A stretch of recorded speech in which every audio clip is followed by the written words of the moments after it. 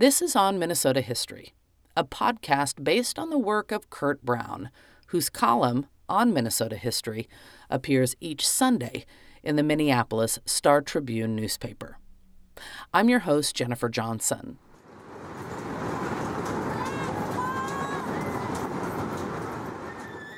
"88 years ago, a Faribault, Minnesota woodworker and inventor landed a U.S. patent for what he called, in his legal paperwork, an amusement apparatus.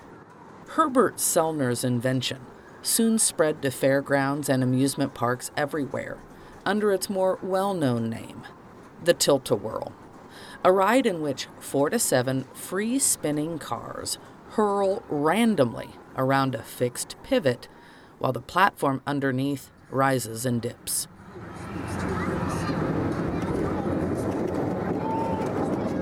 Musician Bruce Springsteen immortalized the ride in a 1973 song. You know that tilt-a-whirl down on the South Beach drag? I got on it last night and my shirt got caught. And it kept me spinning. Didn't think I'd ever get off. He was a tinker and an inventor, and the actual lightning bolt of the idea for behind the tilt-a-whirl came when he put his young son up on a chair on a table, and he would tilt the table around, and the kid would giggle and laugh, and he said, well, if I can make a kid happy and smiling and laughing just by tilting a table with a little chair on it, imagine what we could do in bigger ways.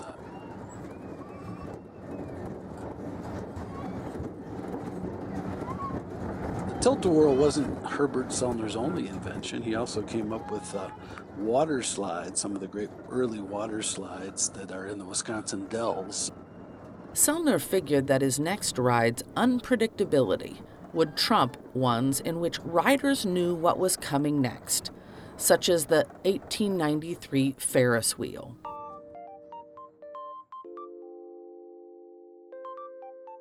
In his patent paper, Sellner wrote, "A further objective is to provide an amusement apparatus wherein the riders will be moved in general through an orbit and will unexpectedly swing, snap from side to side, or rotate without in any way being able to figure what movement may take place in the car." He built his first 14 tilt-a-whirls in his basement and yard.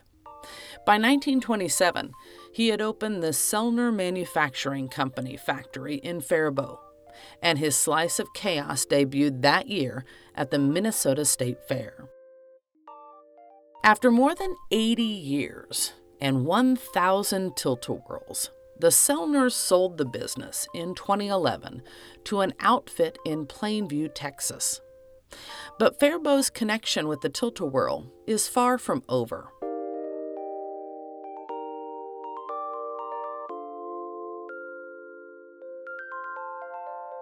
The Schluters' historic Hutchinson House B&B is just a few blocks from the old Sellner plant, where a new occupant refurbishes water slides.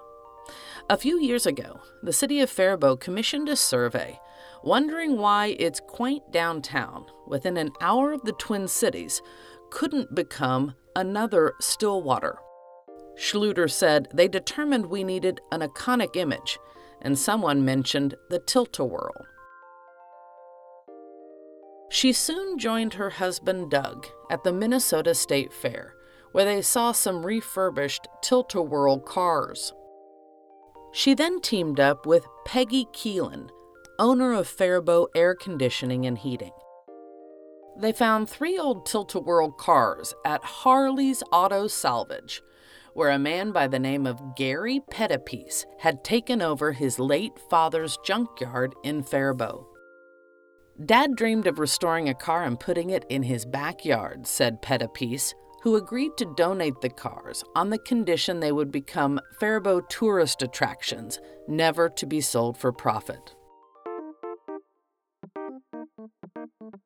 The project received a boost this year when the History Channel's American Restoration Program responded to Schluter's cold call email within 12 hours.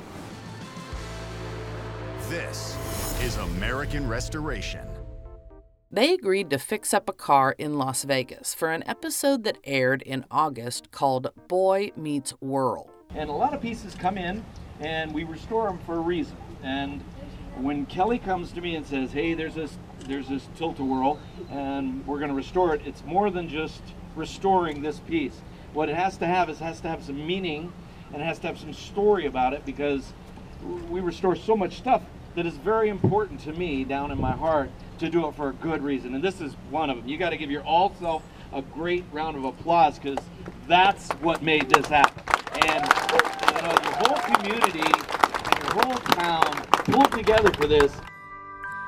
She worked that joint under the boardwalk. She was always a girl you saw bopping down the beach with the radio. The kids say last night she was just like a star in one of them cheap little seaside bars. And I saw her parked with love. The national publicity prompted a backlash in Faribault, where former Selner workers and others complained about the outsourcing. Schluter, insisting she couldn't turn down such good, free publicity, promises the next 2 cars will be restored in Faribault. She now has raised $2,000 of about $16,000 needed to restore the next 2 cars. The fixed-up car is on display at the corner of 2nd Street and Central Avenue in downtown Faribault. For On Minnesota History, I'm Jennifer Johnson. On Minnesota History is a podcast based on the work of Kurt Brown, whose column, On Minnesota History, appears each Sunday in the Minneapolis Star Tribune newspaper.